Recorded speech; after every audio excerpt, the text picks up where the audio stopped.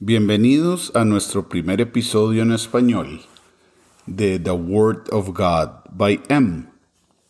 En este primer episodio en español trataremos de hacer un breve resumen de lo que han sido nuestros 3 episodios en inglés y a partir de esta semana estaremos publicando el podcast tanto en inglés como en español.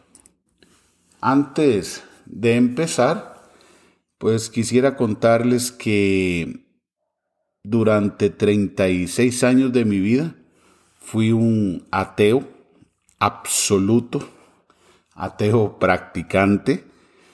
Sin embargo, en el año 2004, producto de un accidente que sufro en motocicleta, una persona muy querida, un gran amigo, me presenta una alternativa y me hace una pregunta que jamás olvidaré. Me dice, ¿y si hubieses muerto en ese accidente, qué hubiese sucedido? Mi respuesta fue muy sencilla. Absolutamente nada. Ahí se hubiese terminado todo y nada más un funeral y se acabó.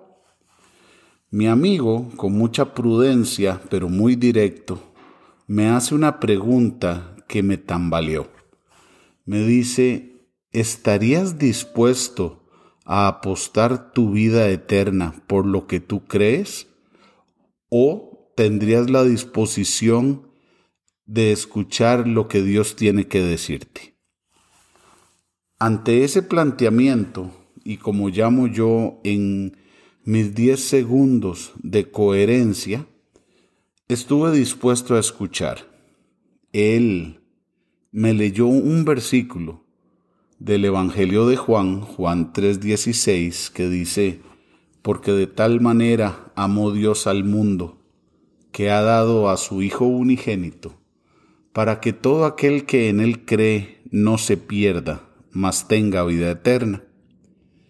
Y él me explicó, con base en ese versículo, que al morir nosotros vamos a tener solamente 2 caminos.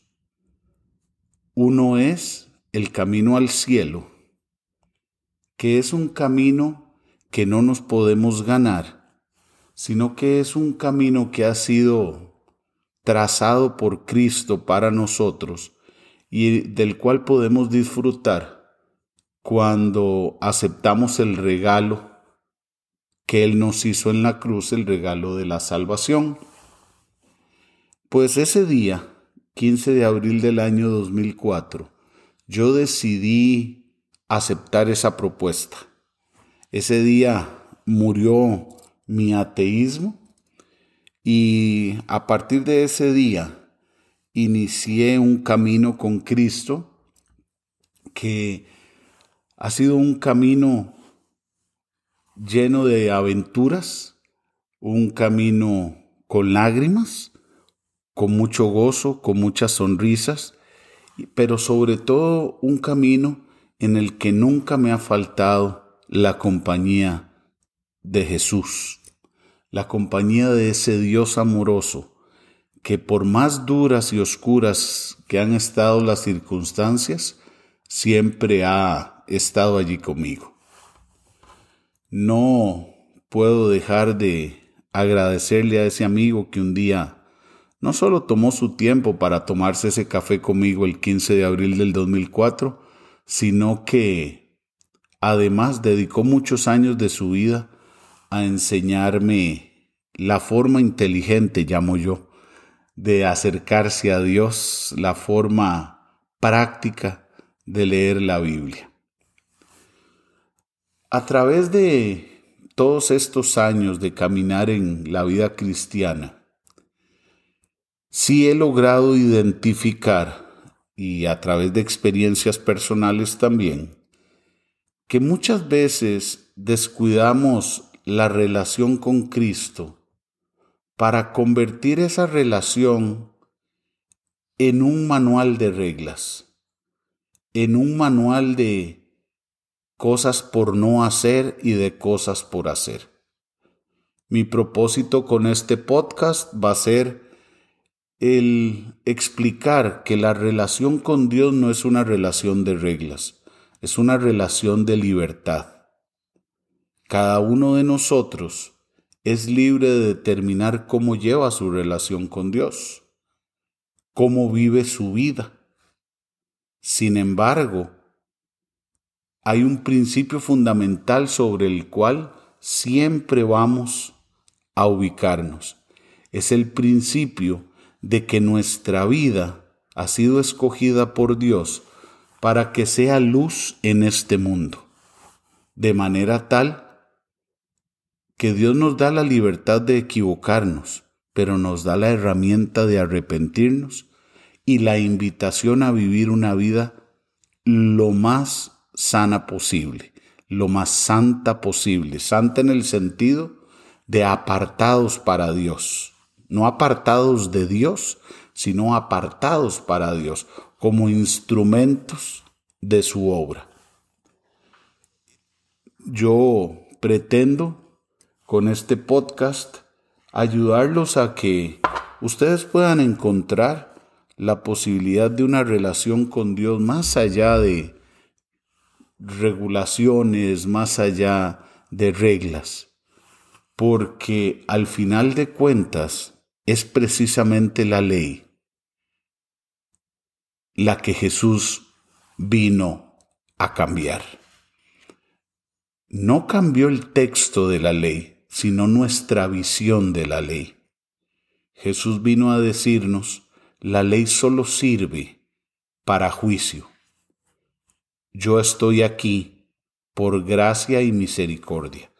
Entonces, ahora que vivimos en el Nuevo Testamento, en tiempos del Nuevo Testamento, vamos a echar mano del amor y de la gracia de Cristo y a dejar de lado todas aquellas reglas de si usted es cristiano no haga esto, si usted es cristiano no haga el otro.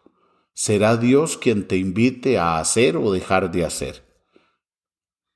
El mensaje número 3 que tenemos en inglés es un mensaje que se llama el nuevo nacimiento. He tratado de resumir brevemente lo que fue nuestro primer y segundo episodio. En lo que concierne al mensaje del nuevo nacimiento, debemos empezar por aceptar que la salvación es el mayor regalo que un ser humano puede recibir en su vida. Se ha hablado muchísimo acerca de la salvación, se ha hablado muchísimo acerca de el nuevo nacimiento, pero al final siempre han sido conceptos un poco difíciles de entender. Muchas veces vamos a la Biblia, sobre todo antes de establecer nuestra relación con Dios, y tratamos de leer la Biblia porque un amigo nos dijo, porque alguien nos dijo, lea la Biblia, y empezamos a leer y no entendemos absolutamente nada. La razón de esto es muy simple. Yo no sé si alguna vez se te ha descompuesto el chip principal de tu computadora o del teléfono y te has dado cuenta que el aparato deja de funcionar. Bueno, igualmente es en la lectura de la Biblia. Hay un microchip que debe estar en nuestro corazón para que seamos capaces de entender la Biblia. Dice 1 Corintios capítulo 1 versículo 18. Porque la palabra de la cruz es locura a los que se pierden, pero a los que se salvan, esto es a nosotros, es poder de Dios. Solo hay una forma de entender la Biblia, y es aceptando el regalo de la salvación. Pero, ¿qué es el regalo de la salvación? ¿O qué es el nuevo nacimiento? El nuevo nacimiento es el aceptar que cuando Cristo murió en la cruz, murió por todos nosotros. Murió en la cruz para pagar tus pecados, mis pecados y los pecados de toda la humanidad. solamente que seremos nosotros quienes decidamos si aceptamos o no ese regalo que Él nos hizo en la cruz. A manera de explicar qué es la salvación, creo que el mejor maestro que podemos tener para que haga eso es Jesús mismo. Por eso los voy a invitar a que abramos el capítulo 3 del Evangelio de Juan. Vamos a leer los versículos del 3 al 9. Y ahí vamos a ver cómo Jesús explica el nuevo nacimiento. Dice así el capítulo 3. Había un hombre de los fariseos que se llamaba Nicodemo, un principal entre los judíos. Aquí quiero hacer la aclaración de que Nicodemo era un hombre importante. Era un miembro del Sanedrín, un maestro de la Biblia en la Israel de la época de Jesús. Nicodemo, dice el versículo 2, vino a Jesús de noche y le dijo: Rabí, sabemos que has venido de Dios como maestro, porque nadie puede hacer estas señales que tú haces si no está Dios con él. Respondió Jesús y le dijo: de cierto te digo, que el que no naciere de nuevo no puede ver el reino de Dios. Yo no sé si tú como yo, la primera vez que me hablaron de nacer de nuevo, yo pensé que era un concepto inventado en una iglesia. Jamás imaginé que iba a ser un concepto que el mismo Jesús fue quien lo concibió. Ante esta pregunta, o este planteamiento más bien que le hace Jesús a Nicodemo, Nicodemo responde: ¿cómo puede un hombre nacer siendo viejo? ¿Puede acaso entrar por segunda vez en el vientre de su madre y nacer? Jesús responde y le dice: de cierto te digo que el que no naciere de agua y del Espíritu no puede entrar en el reino de Dios. Y es aquí a donde Jesús empieza a explicarnos qué es el nuevo nacimiento o la salvación. Es el nacer del agua y del Espíritu.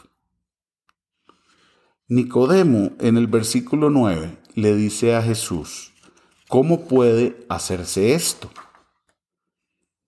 Y Jesús, con mucho amor, sigue conversando con él hasta que en el versículo 16 del capítulo 3 del Evangelio de Juan plasma de forma indubitable, sin dejar espacio a ninguna duda, la razón por la que Él vino a este mundo.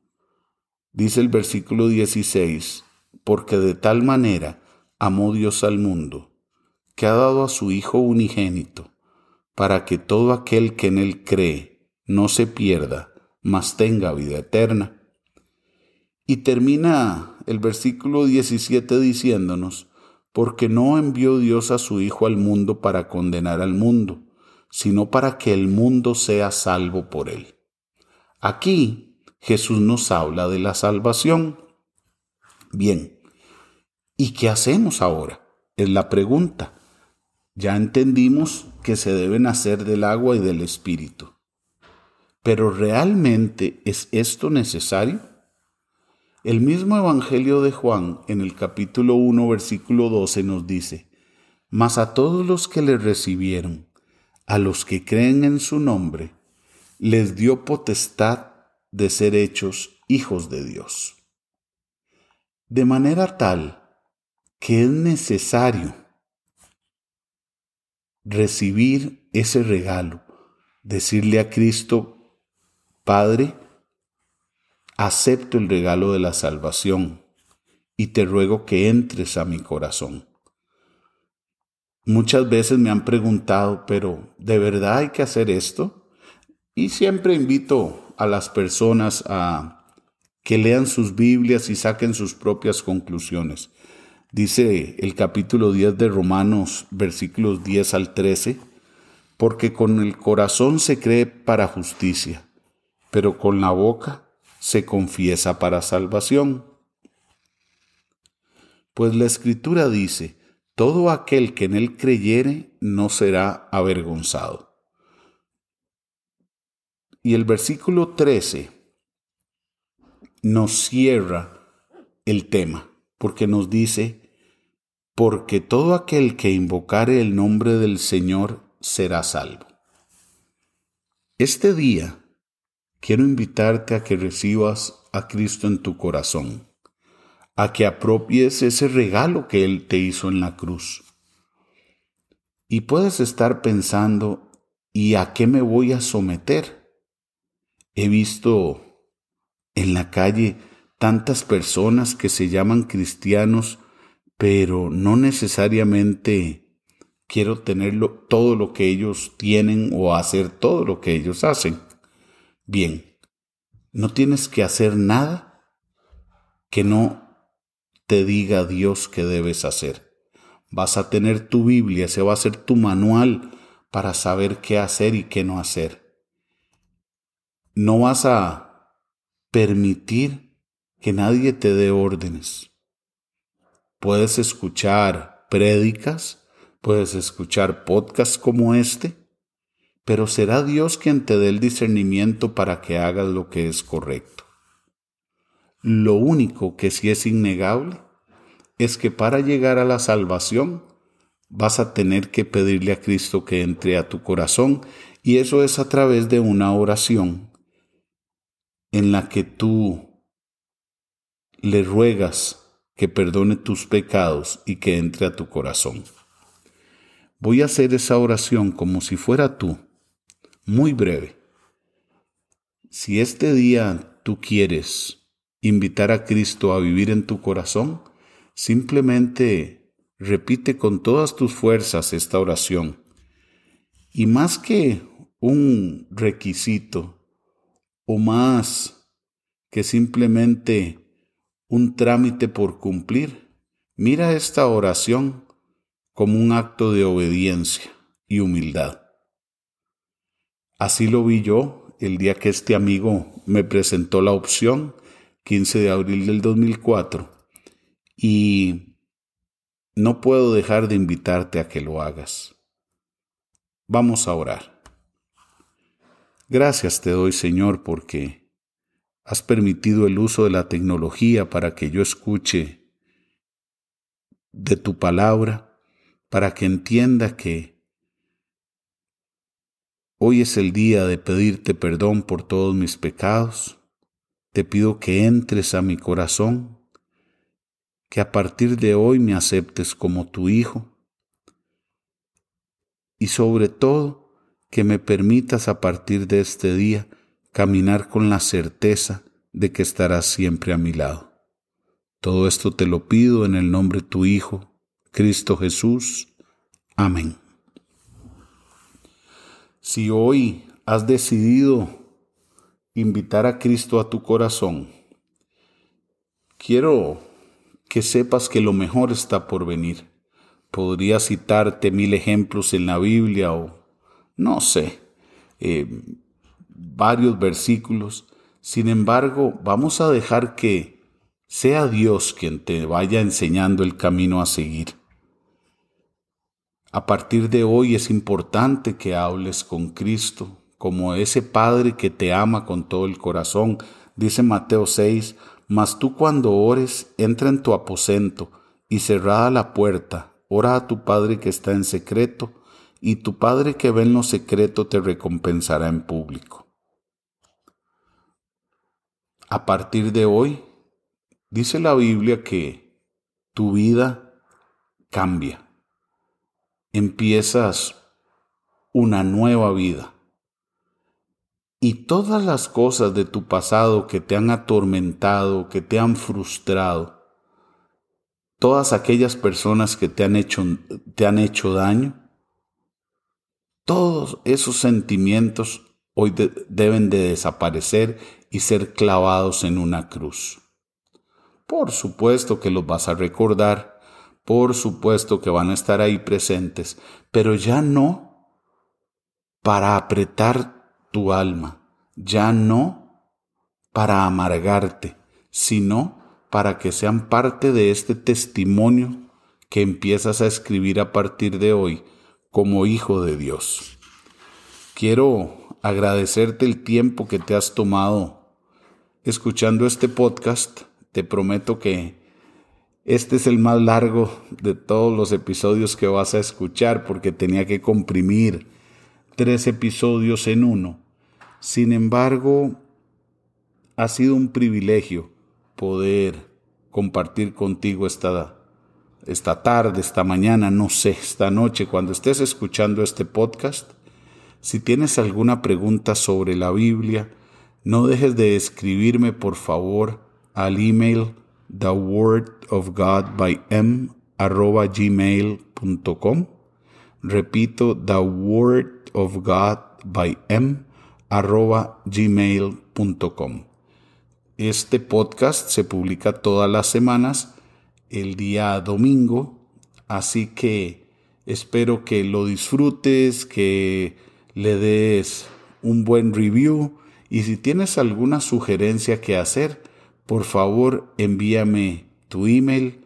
Esperamos muy pronto tener Instagram, tal vez algún día un Facebook, pero mientras tanto nos podemos comunicar por email.